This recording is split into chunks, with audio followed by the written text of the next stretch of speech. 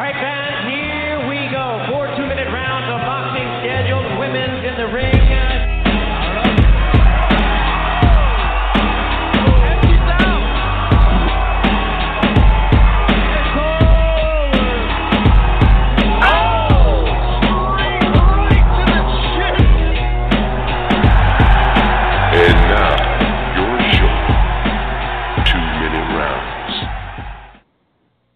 Folks, and we're back here at the 2-minute round. Your hooks and jabs look at the female boxing world. We've been away for about a month and a half. We had some business to take care of as far as the Thursdays that we were doing shows. Mr. David Avila was covering some fights out there in the Inland Empire. But we're back now, and like I just mentioned, Mr. David Avila, co-host, is here with us. How you doing, David?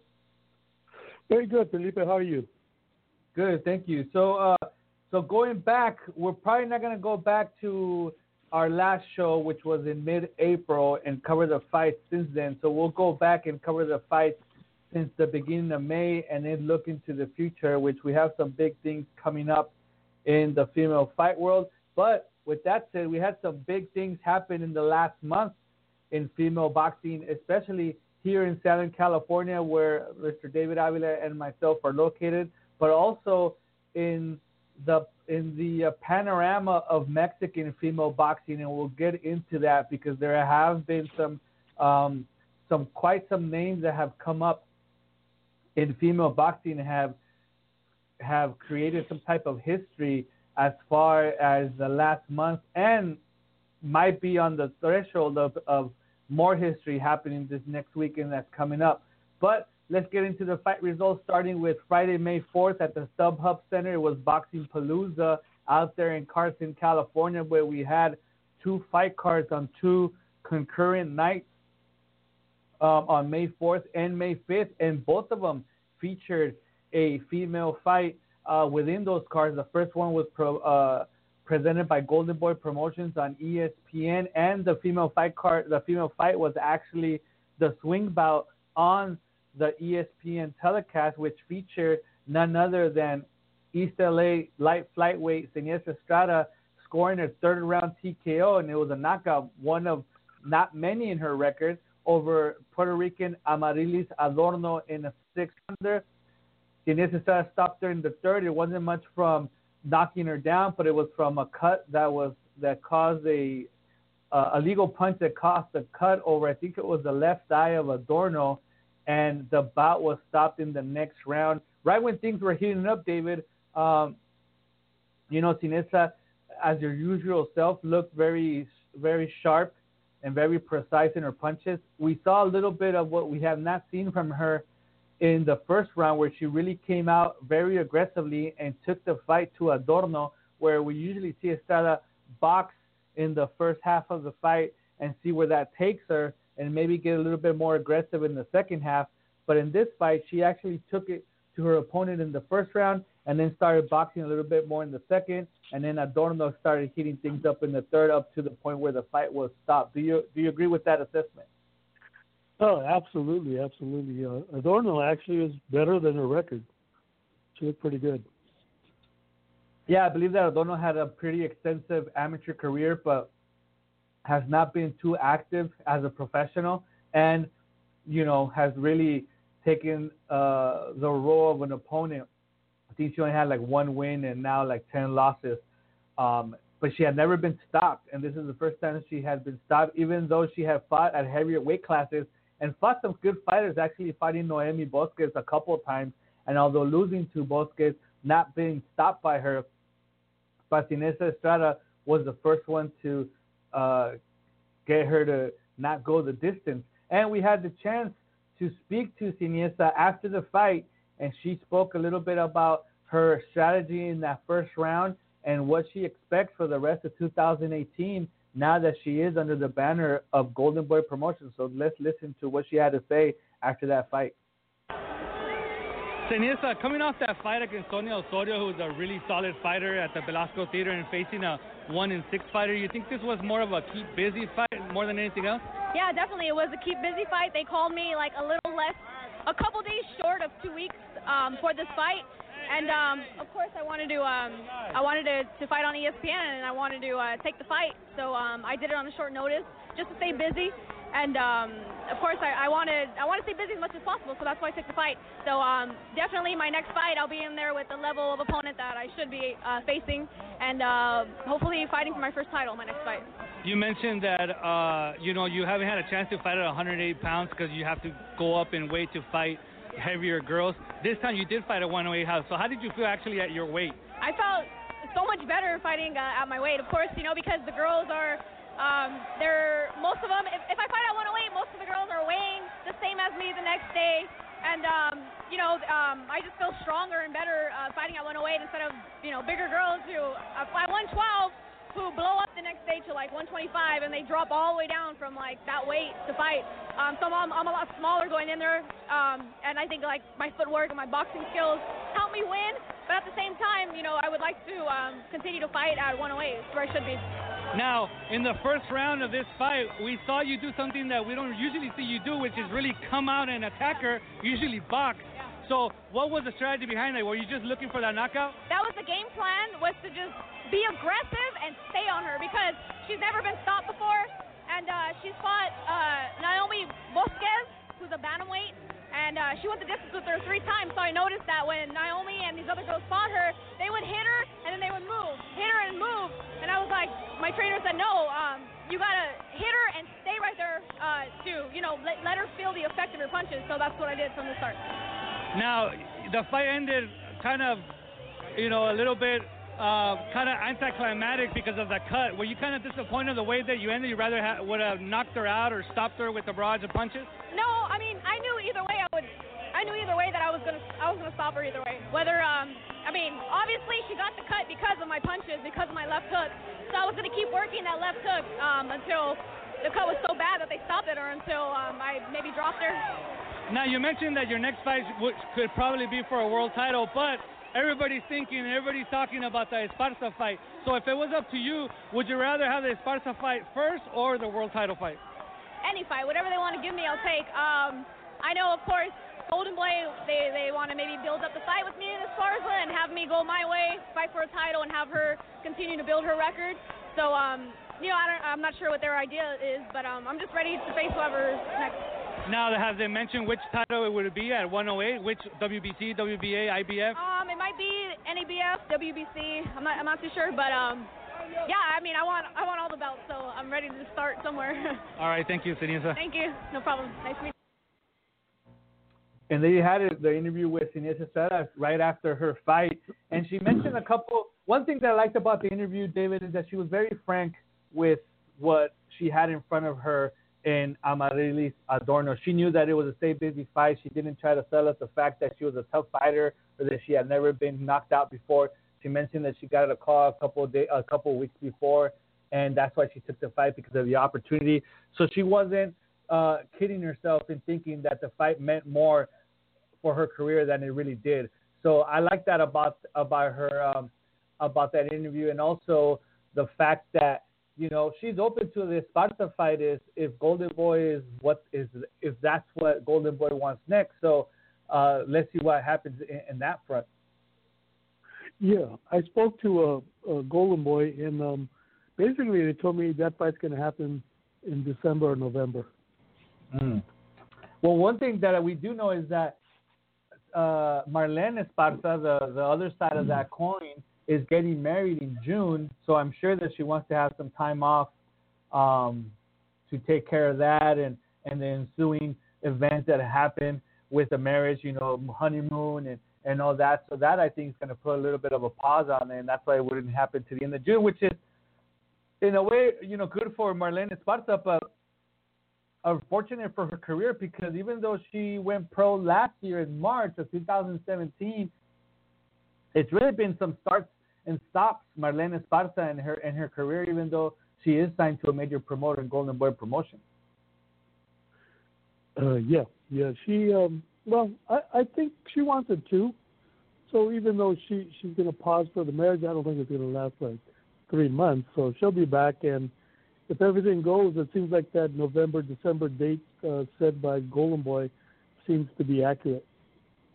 Would you I mean, I mean, just right before we came on air, I was reading an article, and this is not regarding female fighting, but maybe it would mean something for female boxing. But you know, there's a rumor, or there's an indication that fight with Canelo and Triple G might not happen in September. But if it did, do you think that fight between Estrada and Esparza is big enough to be the opening bout of the pay-per-view if it were to happen?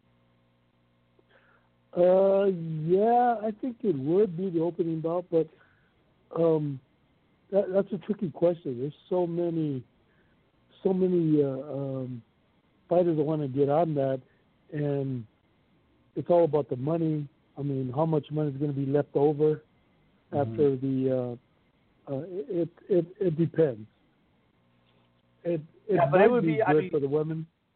It would be an inexpensive fight. I mean, I wouldn't believe that Golden Boy would go out of the way in paying them. I mean, they're going to pay him a little bit more than their minimums, but I don't think it would be all that more. Especially, they could probably look for some kind of vacant title to make it for, maybe the NABF light flyweight or flyweight title, and make it for that kind of title. Obviously, Ryan Garcia would be another fighter that would be featured on that pay-per-view card. But other than that, I mean, I don't think there is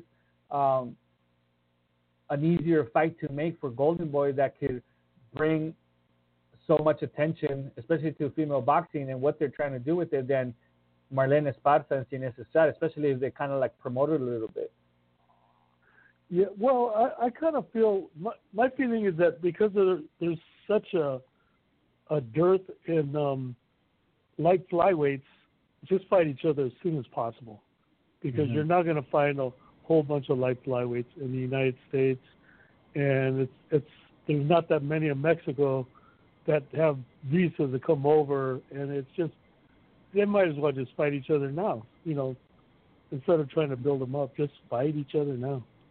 No, I agree. Now, if you do want to call us in and talk female boxing with us, you can do so at 323-580-5735. This is the 2-Minute Round, your hooks and jabs look at the female boxing world. This is our episode number 45 after about a month and a half of being off, and we're going to try to continue and be on the air every other Thursday. So our next show is scheduled for June 7th, where we're going to have some big topics to discuss, because June is painting to be a big fight month for female boxing, with Clarissa Shields and Christina Hammer on Showtime, and a couple more fights that are being talked about for June.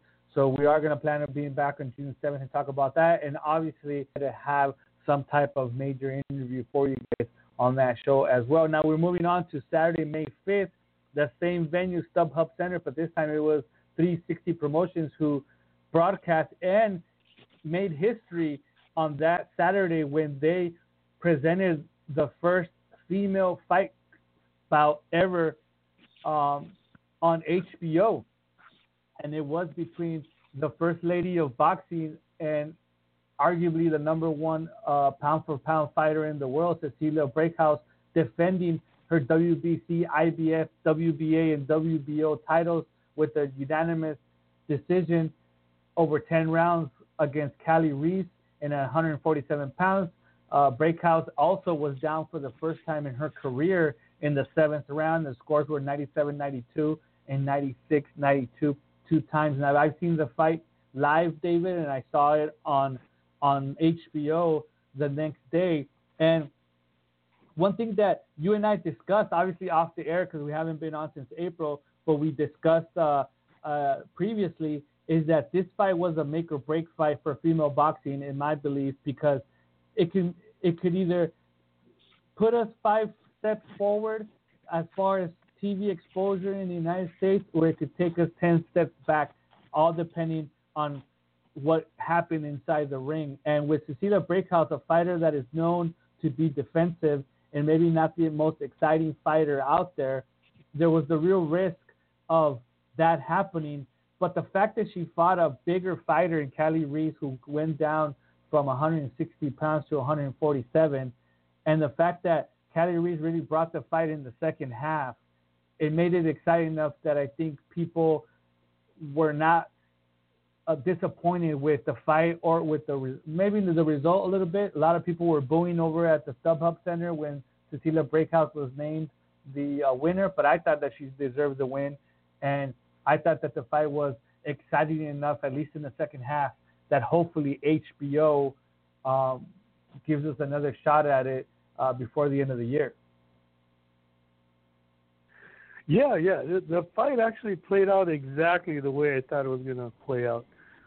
Everything, even the fact that I didn't think she would get knocked down, but I knew that Kelly Reese had the power to hurt her or stun her, and it played out the same way. But fans watching that at HBO for the first time, that was my concern. Were they going to like it as much as we were going to like it? Mm-hmm. Because we like female boxing. But according to the ratings, they did very well. They did 900,000 views on her fight alone, and the feedback was pretty good. Everything was pretty good. Cecilia was the athlete that I thought she was too. Yeah, I mean, we've seen her. Obviously, we've seen her on video and all that, but she's not as technically sound as I expected her to be. You know, maybe it was because she didn't have a normal trainer in there, but she wasn't as technically sound as I believed her to be. Like she jumps up and down a lot before her punches, and I think that was one of the factors of why she ended up getting knocked down by Kelly Reese in that right hand. So there is flaws there that fighters can try to take advantage of, but I guess it would take a very special type of fighter to be able to do that. And you know, that fighter has not faced Cecilia Brakehouse yet because she has not lost. Yeah, I've always contended, Cecilia is one of the best athletes in boxing, but I've always contended Layla is the most skillful of the female fighters. Mm-hmm. She just has the boxing skill. Well, at the post-fight presser where both of us were present at, Cecilia was on the table and facing the assembled media there for quite a while, maybe half an hour, 40 minutes, where she touched on everything from her training camp, which began with Lucia Riker and then ended with, I forgot the name of the gentleman who actually... Jonathan Banks, the ex-heavyweight fighter who actually worked the corner for her. And, she mentioned that, she needed to have that normalcy in her corner, even though Lucia Riker in Breakhouse's own words said that she did a great job as far as training her up to the point that in the last minute she needed to have Jonathan Banks there with her, and he made the flight overnight to be there for her. Also, they touched on the subject of why the fight with Layla MacArthur has not been done, and according to Tom Loeffler and Cecilia Brakehouse, Tom Loeffler being her promoter, is that to a certain point, Layla MacArthur and her team have priced herself out of that fight. So, and then she also touched on the fact that Chris Cyborg, the MMA fighter who was at the StubHub on May 5th watching Cecilia Brakehouse fight, could be an opponent for her in the future. So, well, actually on Twitter today, Cyborg kind of announced that the Breakers fight is going to take a back seat, and now they're talking about Layla MacArthur fighting Cyborg. And Layla's saying, yes, let's do it. Let's not wait next year. Let's do it this year. Wow. And what weight? So that's a new development. Chris Cyborg is huge. Layla doesn't care. No, I know she doesn't care. The fact that Layla MacArthur doesn't care, we know that. But how big is she, and what weight would they do it at? I mean, it has to be at least 147. She's 147? Well, that's what they were mentioning, because that's what. Well, Layla's actually fought as high as 154. She's always. I mean, she's fought that high. So that's what Breakus wants, and I'm sure Layla would give it to her. Layla's all about skill. She doesn't care about the weight as much. Well, you mean Cyborg? No, I'm saying Layla doesn't care about the weight that she'll fight Cyborg. Yeah. At 154. Cyborg. Yeah, she would do it. Well, then let's see what happens, because we do know, and it was made public, that Cecilia Breakhouse, her purse for this fight on HBO was $50,000, and Kaylee Race's purse was $25,000. And from the figures that Tom Loeffler shared at the post-fight press conference, Layla MacArthur is asking for quite a sum more than that. And I would believe that Chris Cyborg is also used to making a lot more money than $50,000. Even Cecilia Breakhouse is used to making more than $50,000 back in her home in Norway or in Germany, but she took the pay cut to be able to fight in the United States and on HBO because it's something that she wanted to do, you know. So very true. Let's see what happens, because at the end of the day, it is a business, it is prize fighting, and they all want to make money. And let's see who puts the first fight together that's going to make the most of money for the people involved. Now, another thing is that I believe the week following, on the Friday, May 11th, in New York City, Cecilia Breakhouse was named the Female Fighter of the Year for the first time that they ever give out that award. It's actually named after Christy Martin at the Boxing Writers Association of America. So Cecilia Breakhouse was on hand in New York City to receive that honor on the following Friday in New York City. So Cecilia Breakhouse being named the first female fighter of the year by the BWAA. So that takes that deserves some note there as well. Now, on Saturday the same night, but it was not televised, but from the Foxwoods Resort in Manchatucket, Connecticut, DeBella Entertainment presented a fight that featured Shelly Vincent scoring a 10-round majority decision over Adina Kiss at 126 pounds. The scores there were quite interesting, David. 100 to 90 two times, and then 95-95. So that judge was completely seeing a different fight. And we had the opportunity to talk to Shelly Vincent on a 1-to-1, and has been posted here on the network, on the 2-Minute Round network here on Blog Talk Radio. So if you haven't had a chance to listen to it, you could scroll back to the archives and find it. It was about a month ago, and Shelly Vincent, she's very eloquent and she's very charismatic and she likes to talk, and she told us all about trying to make the rematch with Heather Hardy and the fact that that's not been done and what she is expecting. She says she doesn't have too much longer in the female fight world, so she does want that rematch. She wants that rematch, David, over any other fight. She doesn't care about world titles. She doesn't care about anything. She wants the rematch with Heather Hardy. It's actually a good fight. I believe it's a great fight. And it should be televised. But like anything, they want to get paid. They want to get paid, and they obviously want to get paid more than they made in their last fight. And I'm all for that.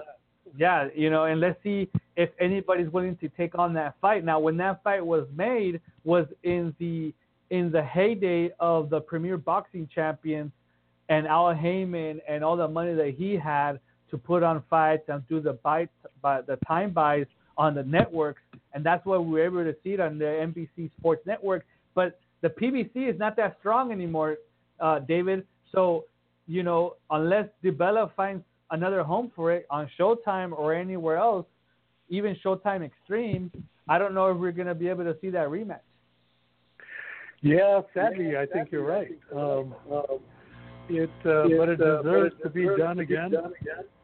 And the first time was a thriller and well matched. I mean, they were equal in my eyes, and it was action packed. It was great. Yeah, it was a great fight. And and I would like to see, because since that fight, Shelly Vincent has not been all that active.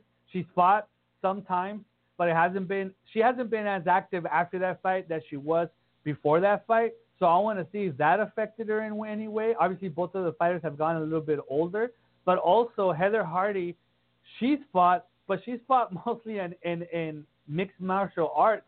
So, and she's gotten beat up in MMA, to be quite honest and be quite frank. And I want to see if that's affected her as well, if they were to rematch, because like you say, and I agree with you, that the first fight was very, very, competitive, and it was very, very close. Yeah. Heather's a fighter. I think she would take the fight in a heartbeat. It's just up to the money, I think that's what it comes down to. And DeBella, he's very, very smart when it comes to promotions and figuring everything out. If anybody can figure it out, it's going to be him. True. That is true. Now, moving on to Saturday, May 12th, David, as of right now, Mexico has 13 female world champions, and one of the newest ones captured her title on Saturday, May 12th from Chaco, Argentina. Guadalupe Bautista scored an 8th-round TKO over Andrea Soledad Sanchez in a 10-rounder for the vacant IBF light flyweight title. So that title was vacant, and Guadalupe Bautista, who has a record, I think she has a record of like 19-10 or something like that, or 19-11, and I'll say is exactly the record right now. Actually went to actually did a little, achieved the upset, scoring the 8th round TKO, and now she's the new IBF world champion. So that is one of the newest world champions that Mexico has scored. Give me 1 second here. It was one of those fights that the Mexican girl had fought beasts, and the Argentine girl had fought, lightweights, real meager competition, and it showed up, and it's going to show up over and over again. Yeah, she's 12-10 with 2 draws. But now she's a world champ. She's actually won 6 fights since her last loss, which was back in 2016 to Lourdes La Pequeña Lulu Juarez. So she actually went on a little bit of a run, and now she's a world champion. Andrea Soledad Sanchez from Argentina, Buenos Aires, to be more specific, is 8-2 in 1 draw with 2 knockouts, and she's actually lost her last 2. So she was fighting for a world title after coming off from a majority decision loss, and fought for the world title, but she unfortunately lost to a much more experienced fighter. So one of the newest Mexican world champions, and one of the newest world champions in general, is Guadalupe Bautista, who is now the IBF 108-pound champion. Same night from Bayern, Germany, Femke Hermann scored a unanimous decision, and somewhat of a shocker against Nikki Adler. Nikki Adler, former super middleweight champion, coming off that Clarissa Shields lost again, this time by unanimous decision. It was for the vacant WBO title, and the scores there were 98-93, 98-92, and 97-93. So Nikki Adler, looking to be a world champion again, comes up short, losing unanimous decision to Femke Hermann. And on the same night, May 12th, but from Lancashire, England, Savannah Marshall, who is the only fighter who has been in Clarissa Shields ever, because Clarissa Shields, as an amateur or as a professional, has only lost once, and it was to Savannah Marshall at, I think it was a world tournament. It wasn't the Olympics. It was at a world tournament, world championship tournament. And so she's only lost once as an amateur, as a professional, and Savannah Marshall is the only person to do it. When she came back, she was 1-0. She had signed to Mayweather Promotions, but on our last show, I do remember that we shared the fact that she has amicably ended her contract with Mayweather Promotions, and now is back fighting in England. She scored a 2nd-round TKO in a scheduled 8-rounder over Esther Konechna, and at 168 pounds, the time there was 143. So we could only expect that she will be fighting a lot more often and looking to develop a career so that she could get into the world-class level and challenge some of these names, and hopefully sometime in the future fight Clarissa Shields. She's 27 years old, and she went pro last year in August on the undercard of Mayweather against McGregor, and it was almost going to be a whole year since she fought, but fortunately for her, she left Mayweather and she ended up fighting. She fought under Hennessy Sports, which is not a big-time promoter in England, but hopefully he could keep her busy so that she could develop some kind of career and start challenging for some world titles. Because if she was able to beat Clarissa Shields, she's got to be doing something right. Yeah, definitely. Now, we're moving on to the next night, which actually, no, before we move on from Saturday, May 12th, actually the biggest fight or the biggest name that fought on that night from the Madison Square Garden in New York City on Top Rank card, this was featured on the ESPN Plus app. Michaela Mayer scored a unanimous decision 6-rounder against New Zealand's Baby Nansen in the 6-rounder at 135 pounds. Scores were dominating 60-54 three times, David. So Mayer slowly but surely just building up her record, getting that experience, and hopefully she's mentioned it here on our show, interviews with you and with me, that she wants to fight for a world title. The sooner the better, and the sooner for her will be this year, 2018. Yeah, she was mentioning that it's getting tough for her to make the 130 weight limit, so she wants to do it quick and then move on. Everybody's talking about her and Katie Taylor next year, but she wants to win the 130 first before she moves up to 135. Huh. So she wants to fight for the 130. I wonder who will be on the sides. I mean, being with Top Rank, she could get any. I mean, I'm sure that they could offer any of the champions out there enough money to fight her. I mean, they brought over Baby Nansen. I mean, I think that that Top Rank is starting to realize what they have in their stable with Michaela Mayer, that they're willing to spend the money, you know? Yeah, in fact, it was Bob Arum I spoke to right after her fight, and he told me that there are plans for her. They definitely want her to fight Katie Taylor next year, and they know what they have. They're really pleased by her development. Yeah, I mean, she looked good against Baby Nansen. You know, Baby, she's a good fighter, but you know, as far as talent, and then obviously the physical attributes or the advantages that Michaela Mayer has, you know, it was too much for her. But let me go over the current 130-pound champions. We have Hyun-Mi Choi from the WBA, who is from South Korea. We have Eva Wallström, who actually just defeated Melissa St. Ville not too long ago on the WBC. We have the IBF's Maïva Hamadouche from France for the IBF, and then we have the WBO's Ewa Bronica in Poland.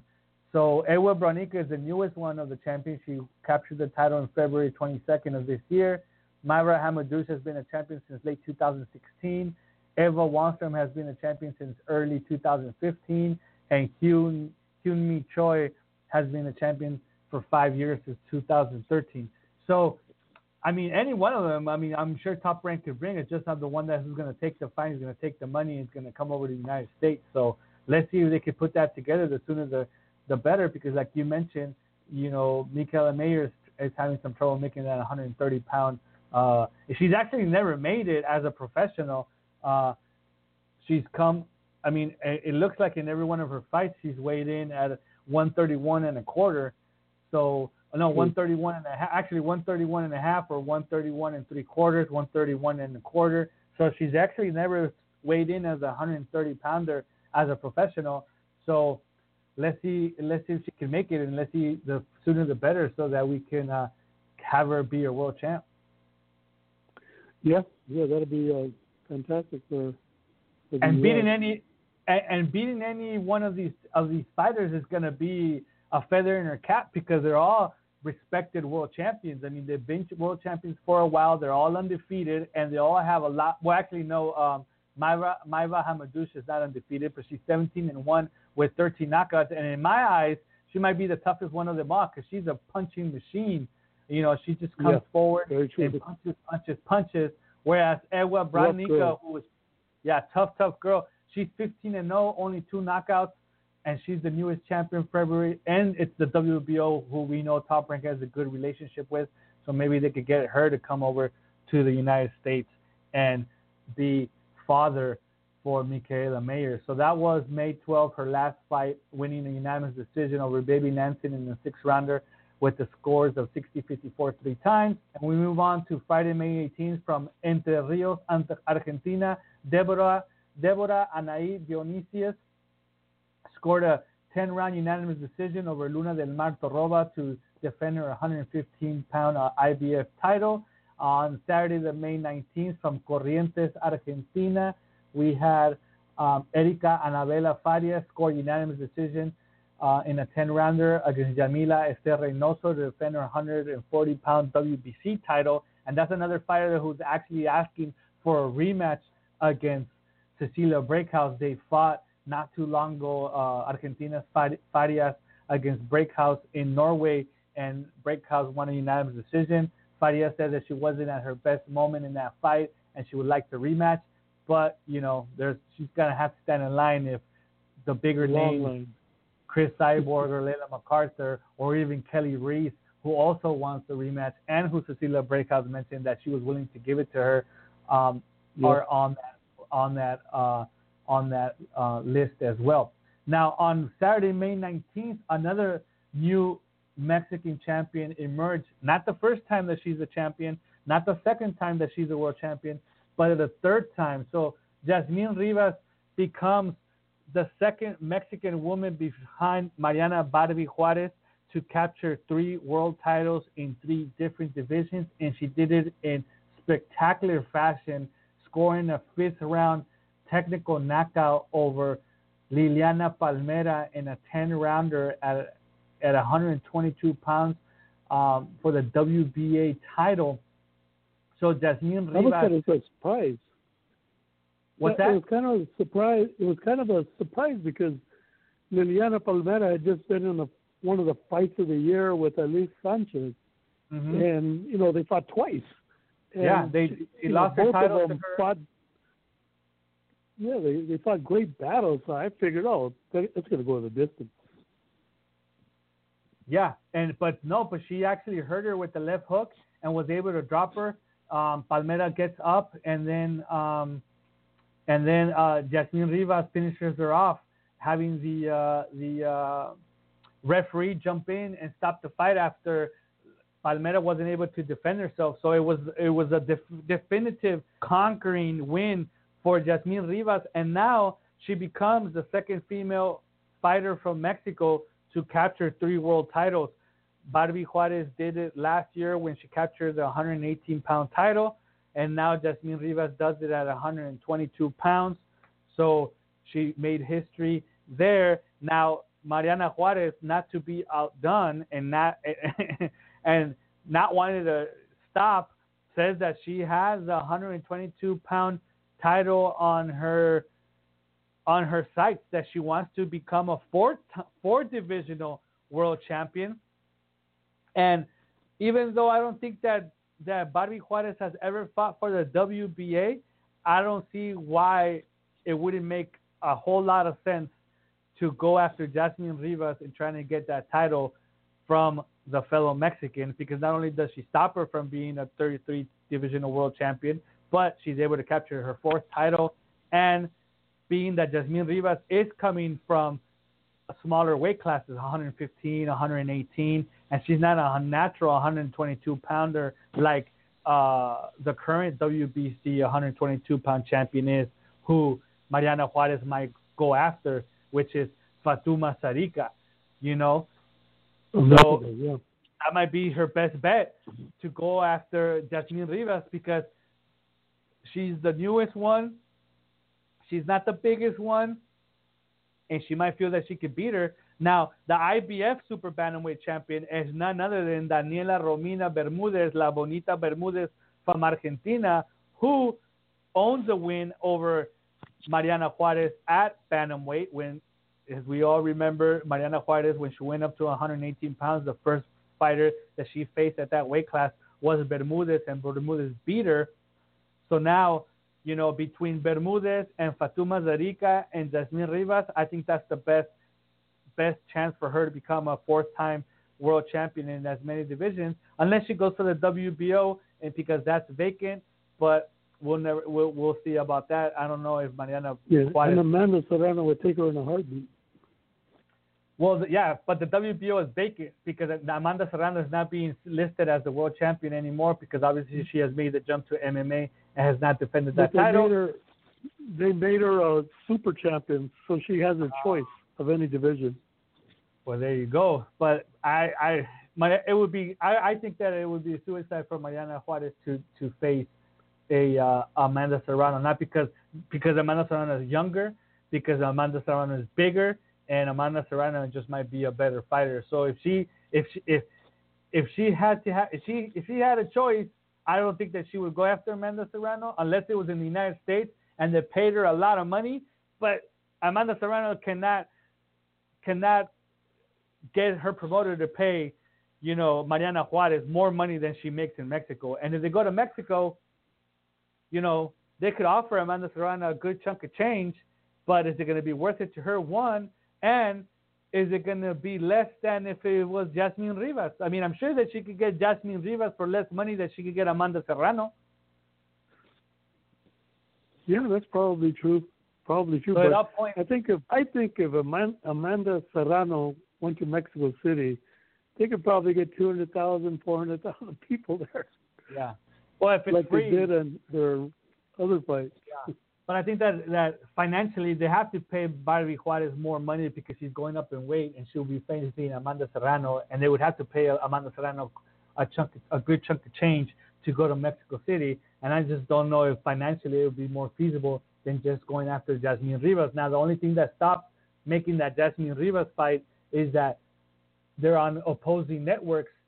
Barbie Juarez is with Televisa and Jasmine Rivas is with Azteca, but they've made fights with both networks before. They did them with Jackie Nava and Ana Maria Torres, and Jasmine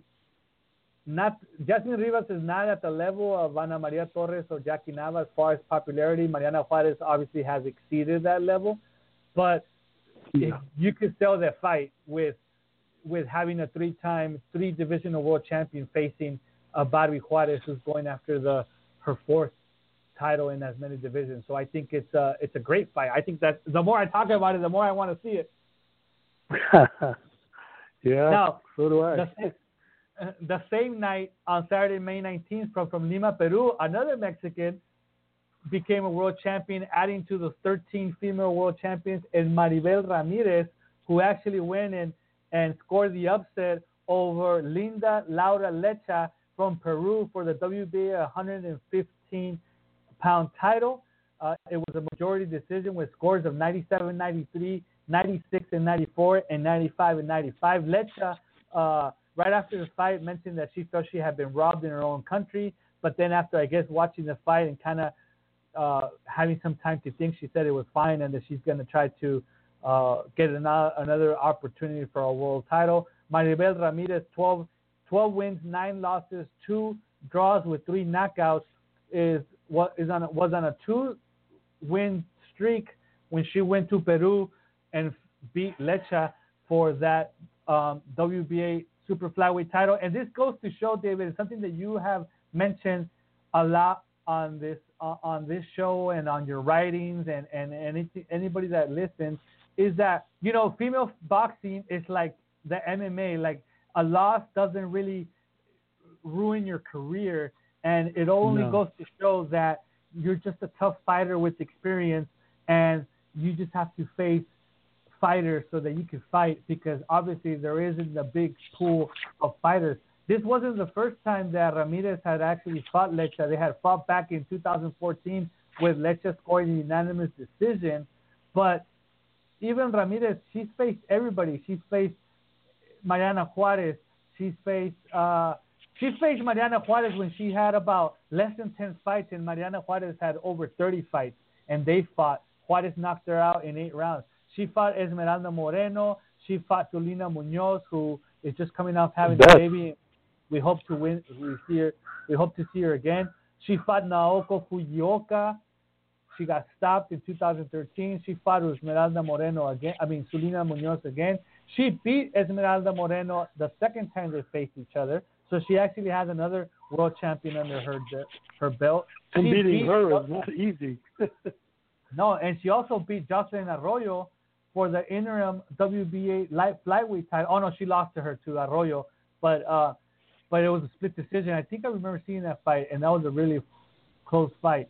So she fought everybody. So that gave her the experience, 31 years old, to go to Peru and not be intimidated, and to score her first world title with a win over Linda Laura-Lecha, and now let's see what they have in store for her as a WBA super flyweight champion. The same night from Yorkshire, England, Nicola Adams scored a first-round TKO over Soledad del Valle Frias in a scheduled 10-rounder at 115 pounds, David. And there's a little bit of controversy with this fight because the timekeeper forgot to set the timer for a 2-minute round for the women, and Nicola Adams scored her TKO at 2:59 of the first round.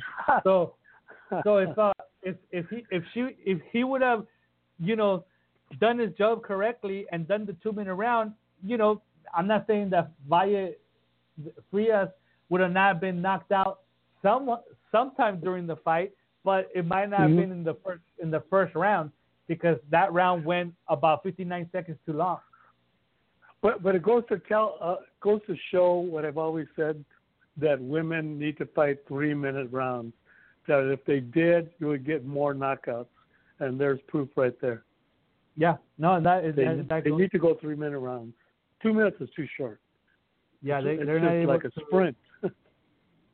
Yeah, they're not able to set up those knockouts and score those knockouts like you mentioned, and we have talked about previously on this show. Now, this last Saturday from the Poliforum, it was this last Saturday, the 19th, from the Poliforum in Playa del Carmen, Cancun. It was televised by Televisa. Esmeralda Moreno and Yesenia La Niña Gomez fought to a 10-round draw for the WBC 108-pound title. So Moreno continues to be the absolute WBC light flyweight champion. And Marisela Cornejo scored a third-round TKO over Claudia Ramirez in the scheduled 6-rounder in a keep busy fight. And now it looks like maybe Marisela Cornejo will be coming back to the States in her next fight and fighting here, hopefully in the Southern California region, where she has a lot of fans. Well, I spoke to her after the fight and through live on Instagram, and she does not care who she fights. She wants a title. She doesn't care who it is. Anybody, she said. Clarissa, Alicia Napoleon, Nikki Adler, any of those. She doesn't want to fight any more, opponents.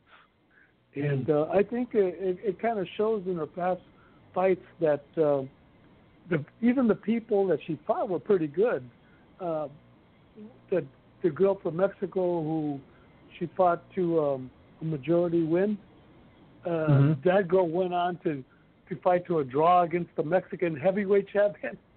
Yeah. And so that kind of tells you that girl was pretty good. And Maricela Cornejo beat her. I think her last name was Hernandez. Yeah. Yeah, that's I forget her first name. She has a kind of Inaiz or something like that. Yeah. Yeah. Well, but she's a good fighter. Very good fighter. Well, I mean, I think obviously Christina Hammer and Clarissa Shields are on a crash course against each other. Oh yeah. And we're gonna talk. Well, more than likely we're gonna talk about this on our next show, which is June 7th. But just to touch on it real quick, Christina Hammer is scheduled to fight on June 22nd on the undercard of Clarissa Shields' fight on Showtime. Christina Hammer is scheduled to fight and defend her WBC and WBO world titles against Tori Nelson, the last fighter to have faced Clarissa Shields and went the distance against Clarissa Shields in a 10-rounder, whereas Clarissa Shields is dropping down to 160 pounds to fight for the WBA and IBF 160-pound titles against current 154-pound champion Ana Gabriel of Costa Rica. So there's going to be a little bit of musical chairs there, David, regarding the world titles, because let's say Clarissa Shields beats Ana Gabriel on the 22nd. So obviously the WBC and the IBF are either going to ask her to choose between the 160 pounds and the 168 pounds. And when we talk to Shields here on this show, and what she has stated in public, is that her goal is to whittle down to 160, maybe go down to 154, and then somehow, win titles at 160 and 154, and then maybe entice Cecilia Brakehouse into a fight at 152 to 154. Shields has stated that she probably can't go any lower than 152. But Shields, ever since she went pro and maybe even as an amateur, she has touted herself as the greatest woman of all time. Okay? And obviously, she can say whatever she wants, but nobody sees her as the best female fighter of all time just yet. But a win over Cecilia Brakehouse is going to get her a lot closer to that, whereas Cecilia Brakehouse is considered the pound-for-pound number one right now. On your list. What's that? On your list. My list is different. Yeah. Well, I mean, I would say on 90% of the list, David, come on, or 80% of the list, right? Well, yeah, but 80% of those lists don't know women's boxing. Well, okay. They just go by records. Yeah. Well, I mean, let's grant it. We're on the same page that you know female boxing, I know female boxing, and we're going to agree to disagree that on your list, Leila McCarthy is number one. On my list is Cecilia Brakehouse. So, okay. So, yeah. With that Clarissa's said, very close. Yeah, Clarissa's getting closer, even with Amanda Serrano dropping out of female boxing right now. Obviously, Amanda on both of our lists, she's in the top 5. So if that would happen, going back to Marisela Cornejo, and the fact that she has a very good relationship with the WBC, I think it would be in her best interest to hold off until June 22nd and see what happens with Shields and with Gabriels. And if that WBC 168-pound title goes vacant, then she could possibly fight for that vacant title. And then she brings something to the table to make the biggest fight at that weight class, which will be against Alicia Napoleon.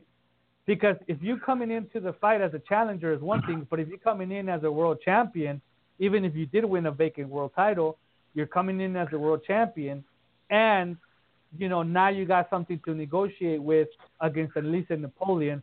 So I think that if she's waited this long, I think her and her team should wait a little bit longer and put their best foot forward and try to go into the bigger fight against an Alicia Napoleon or a Femke Hermans for the WBO as a world champion. And all she has to do is wait for June 22nd and see if Shields beats Gabriel and vacates the WBC title, and then she can fight anybody who is ranked at the WBC. Yeah, that's actually a wise move. Hopefully Nancy Rodriguez, Cornejo's manager, is an avid listener of the 2-minute round, because we just basically gave her the game plan for her fighter, and it's going to be free of charge because we just did it over the air. Nancy's pretty shrewd. But I mean, I hope yeah. Well, listen to this. Okay, so number one ranked as of May. So this may change by June because she just lost. But even if she didn't, and they kept her as number one, they could still make the fight. But she could fight. Oh my God, she could fight. And let me just go through this. So Nikki Adler's number one at 168, right? Marisela Cornejo is number 2. So if Nikki Adler stays as number 1, the WBC could order the number 1 and number 2 to face each other for the vacant title, okay, which will be Nikki Adler against Marisela Cornejo. Or even if they just flip-flop positions and Cornejo becomes number 1 and Adler becomes number 2 because of her loss, they could still fight the number 1 and number 2 for the vacant title. Now, Alicia Napoleon is number 3. Femke Hermans is number 4, who she is now the WBO champion. Franchon Cruz is number 5. And she's good. She'll be chomping at the bit to fight Cornejo for that title. Mm-hmm. And she has a promoter she's promoted by Salida. Salida Promotions. Then we have Angelica Lopez Flores, who I'm not too familiar with, from Mexico, which we'll go into right now. Let's see who she is. Number 6. We have Logan Haller, number 7. Never heard of her. Tori Nelson, number 8, but she's fighting for the 160-pound title. We have against Hammer. Yes, against Hammer. We have Eileen Zikmashvili from Georgia, the country, not the state, at number 9. Yeah, and then number 10, David, which that's why I started laughing in the beginning. No disrespect to her, but I just think that it's funny that she's ranked at number 10 at the 168-pound at 60-pound division. It's Elisa Olsen. Wow. Yeah. So I mean, I would hate that if they made that fight for the vacant title between Marisela Cornejo and Elisa Olsen because she's ranked in the top 10. I mean, I would not be happy with something like that. Wow, look at this girl, David. We never heard of this young woman, 23 years old, from Jamay, Jalisco, Angelica Lopez Flores, 12-0, 6 knockouts. Okay? You never know. You never know. Now let's go over her record real quick. And obviously, she made her debut against a pro debuter. Her second fight was against a pro debuter. Her third fight was against a pro debuter. Her fourth fight, she beat a 3-1 girl. Her fourth fight, pro debuter. That girl beat her again. Then her sixth fight was against an 0-3. Her next fight was against a 2-0. Her next fight was against a 3-2. So she's basically fighting the same girls over and over and beating them all, David, to build up this record of 12-0 with 6 knockouts. So, I mean, she's gonna have to fight somebody sometime. So why not be Marisela Cornejo for the world title? Yeah, very possible. Marisela showed that she's very strong. Very, very She's strong. Fighter. You know one thing about Marisela Cornejo, or a couple things about Marisela Cornejo, because she's a little bit older. She got into boxing a little bit older than normal fighters. But one thing is she's a hard worker. I mean, she's always in the gym, and I follow her on social media, so she's always posting her workouts. So she's always either running or working out or in the gym or eating right. She's a nutritionist too. Yeah. So she actually prepares the food for the other fighters in her gym, which is the Indio gym. She's a vegan, so she's plant-based, which I'm a vegetarian, which I respect. I mean, I'm not a vegan, but I'm a vegetarian, so I respect what she does. So I think she's putting herself in the best possible position to win a world title. And the fact that, maybe her skill set is not as good as the other women who started their careers earlier, but she is with the great trainer in Joel Diaz, and she's improving in every fight, and she's honest with herself when she doesn't put on a great performance, and she's honest with herself and saying, you know what, I didn't do as good in that fight. I need to work on this and this and this. And then she goes back in the gym and works on it and then betters it in her next fight. And that's the only thing you could ask for from anybody, Yeah, she's a girl. She's an all-around athlete. She's been in several sports in college, and so she knows what it takes to be, at the top of the game. Yeah.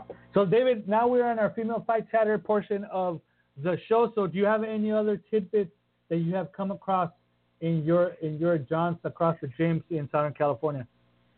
Yeah, we've had a lot of visitors from other countries. Recently, we had Tomomi Takano from Japan, who's a fighter/model over there, very famous over there. She's been in L.A. for several months, and she fought twice in Tijuana. We had another girl, Aida Baldanova from Kazakhstan. She's going to be fighting in 2 weeks. She just won a title. It's funny, but Southern California has suddenly become this mecca for female boxers from around the world. And we're having, and the next month there's going to be 2 or 3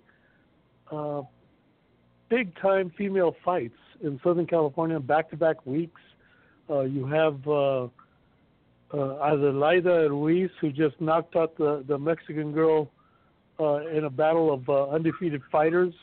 It was a terrific fight, one of the best fights around, and another vicious knockout for Ruiz.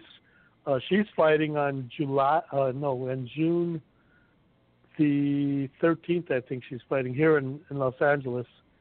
And also the Kazakhstan girl, Aida Saribaldonova, is fighting on the card in separate bouts. One's a lightweight. The Kazakhstan girl is a lightweight.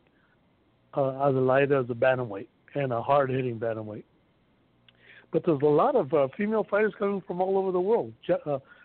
Japan has suddenly discovered California is the best place to be. Naoko Fujioka is coming back, and she'll be fighting this summer in Los Angeles. So there's a lot of action going on in Southern California, this area where I live. Well, there you go.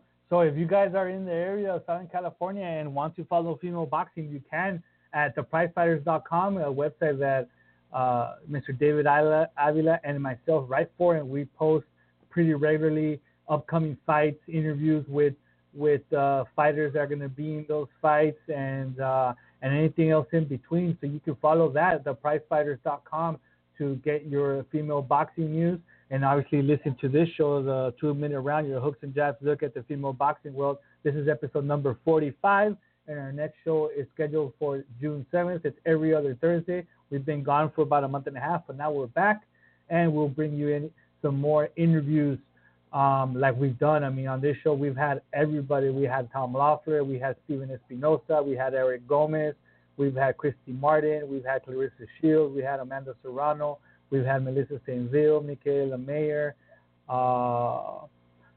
we've had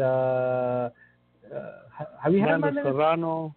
Amanda Serrano. Have you had a Marlene Esparza yet? I don't think we have. We've had Marisela Cornejo, we've had Barbie Juarez. We've had everybody on this show. So, yeah. So if you're into female boxing, just follow us and follow theprizefighters.com. You're going to get all your news. So with that said, we're going to move on to the upcoming calendar for the next 2 weeks. And these are the fights that we're going to be talking about on our next show, June 7th. And it's not as busy and it's not as jam-packed as the last couple of weeks, David, but we do have what I believe a very important fight coming up this Saturday. But before that, on Friday, May 25th, from Warsaw, Poland, Ewa Piakowska will be defending her 154-pound WBC world title against Maria Lindberg in a scheduled 10-rounder. They already weighed in today, and both made weight. That's a big fight. Yep, so that's going to be on tomorrow night. Well, tomorrow, our time will probably be tomorrow afternoon from Warsaw, Poland. And on Saturday, May 26th, like we mentioned on this show, we have 13 world champions in Mexico, 2 of them 3 divisional world champions in Mariana La Barbie Juarez and Jasmine La Rosita Rivas, and Yvette La Guerrera Otomi Zamora. She changed her nickname, David, from La Roca to La Guerrera Otomi. She is very proudly indigenous to the mountains of central Mexico, right around Mexico City, and she wants to bring attention to that. So from her last loss, which she lost her 108-pound WBC world title to Esmeralda Moreno, she said there's a new Yvette Zamora, and to show that there is a new, or mark that there's a new Yvette Zamora, she's changing her nickname from La Roca, the Rock, to the Otomi Warrior, La Guerrera Otomi. Yvette Zamora, who's going to be facing former 2-time world champion Melissa Mighty McMorrow from San Francisco in a 10-rounder for the vacant WBC flyweight title. This fight is going to be televised nationally in Mexico, like there always are when they're of this caliber. And, you know, if Zamora is to win this title, and she should be the favorite because McMorrow has not fought since 2016, and that is one of the major issues with McMorrow, a 10-year veteran, but has spurts of inactivity, whether she can't get the fights, whether she doesn't fight, whether she can't get a promotional support, whatever the case may be, she just can't get fights. So this is her first fight since 2016, and it was a loss to Esmeralda Moreno. They're going to be fighting for the world title, and if Zamora would win, she would be the 3rd Mexican fighter to capture titles in 3 different divisions. She was a champion at 105, she was a champion at 108, and now she'll be a champion at 112. And then we would have to see what would happen once the current or in recess champion Jessica La Kika Chavez comes back after her pregnancy. She has not had the baby yet, but I think she's almost there. And then obviously she's going to take some time off to be with the baby, so we would probably not see her back to the end of 2019. But she is the champion in recess, and they have faced each other in the past with Zamora beating Kika Chavez. But now it will be at 112 pounds to see who is the absolute WBC flyweight champion. But that is down the road, and Zamora still has to beat Melissa McMorrow on Saturday night. David, how do you see that fight playing out? It'll be another bloody fight. Very bloody. Yeah. Both of them have a similar, they're both short fighters, and they both have very similar come forward, throw a lot of punches style. None of them could be considered a boxer or a technical fighter. So it's really going to be about whose punches get there quicker, harder, and more often. And we're going to see who that is on Saturday night, because whoever it is going to end up being the WBC flyweight champion. And if it were to be McMorrow, it would not be a shocker, David, because she has gone and beaten the world champion in their backyard not once but twice in her career. So I wouldn't doubt it that she could do it a third time, even though Zamora's not the champion. She might as well be. She's going to be the hometown fighter, fighting in her home, basically her backyard of Mexico City, and with her promotional company and on her network. So she might as well be the champion. So if Melissa McMorrow ends up pulling the upset on Saturday night, I wouldn't be shocked. Yeah, there's a reason nobody wants to fight McMorrow. Exactly. Now, on the same card, there's a rematch from, I believe it was 2014 fight between Lourdes La Pequeña and Lulu Juarez.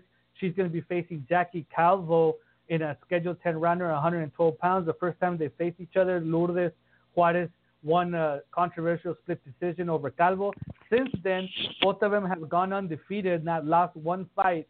Juarez getting an edge on activity, fighting a little bit more often than Calvo, but both of them have gone undefeated since then, and now both are poised to hopefully challenge for a world title soon. So I think this is somewhat of a off-the-books eliminator, because I think the winner of this fight deserves to fight for a world title fairly soon. And 112 pounds, why not be the challenger to whoever wins the WBC vacant title between Zamora and McMorrow in the main event? Oh, yeah, absolutely. I think that Lourdes deserves it already. But the fact that they're going to allow Jackie Calvo to fight her, I mean, that's even better, because that's the best elimination fight you could have, Lourdes and Calvo. And not that it's the only controversial win that Juarez has, but it might be the one against the biggest name in her ledger.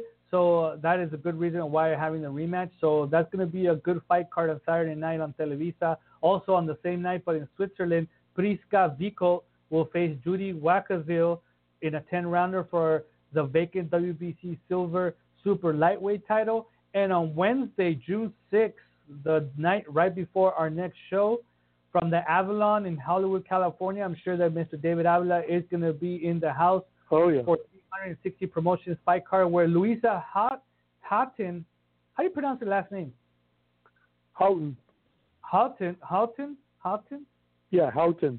Houghton, former WBO flyweight champion, will be facing Elvia Trevino in a 6-rounder at light flyweight. I think she was a light flyweight champion for the WBO. And Hudson is coming off her U.S. debut, which was back in February, where she got shocked by Anaí Torres for a regional WBC title, which we were both at, David, and we talked about quite extensively on the show right after that fight card. And now she's coming back for a second round. She's actually the only female fighter signed to Tom Loeffler's 360 Promotions.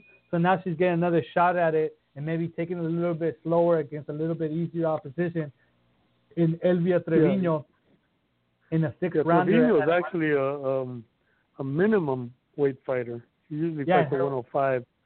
And her record is like 1-3 or something like that. So that this is she's a very good fighter, but no power.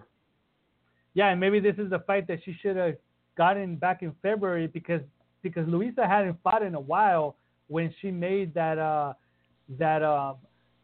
U.S. Debut back on that Superfly undercard, and I think that they bit a little bit more than they could chew on that fight, being that she had not fought in a while. She was making her debut in the United States. She was with a new promoter. With a new promoter and a new trainer in Jimmy Montoya from Arizona, and she was fighting Anaí Torres. Her record wasn't all that great, but she was a tough fighter. Gone 8 rounds with Denise Estrada and a bunch of other fighters. And maybe this is the fight against a 2-3 fighter in Elvia Trevino that they should have taken back in February and then build up to the Anaí Torres fight. But, your vision is 20/20 in hindsight, and I'm sure that Mr. Tom Loeffler and the rest of her team, Grant Phillips, the owner of Grant Boxing and her manager, learned from that experience against Anaí Torres. Yeah. I mean, all the Mexican girls are very tough. You can't take any of them for granted. You can't go by, and in fact, not just Mexican girls. Most girls in general, if they fought a lot of fights, they're pretty experienced.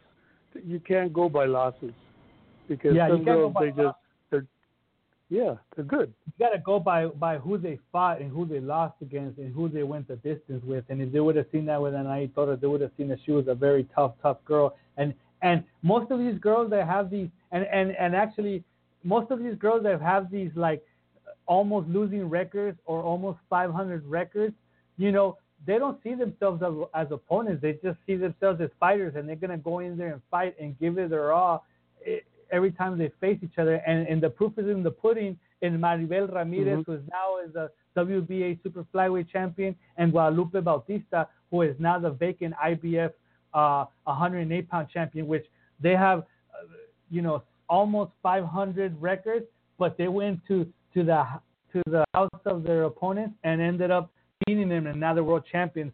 So that's something that's got to be considered. All the time, especially in female boxing.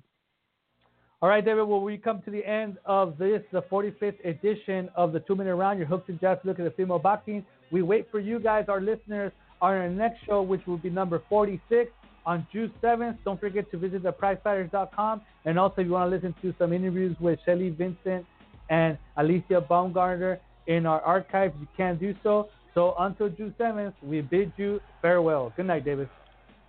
Good night.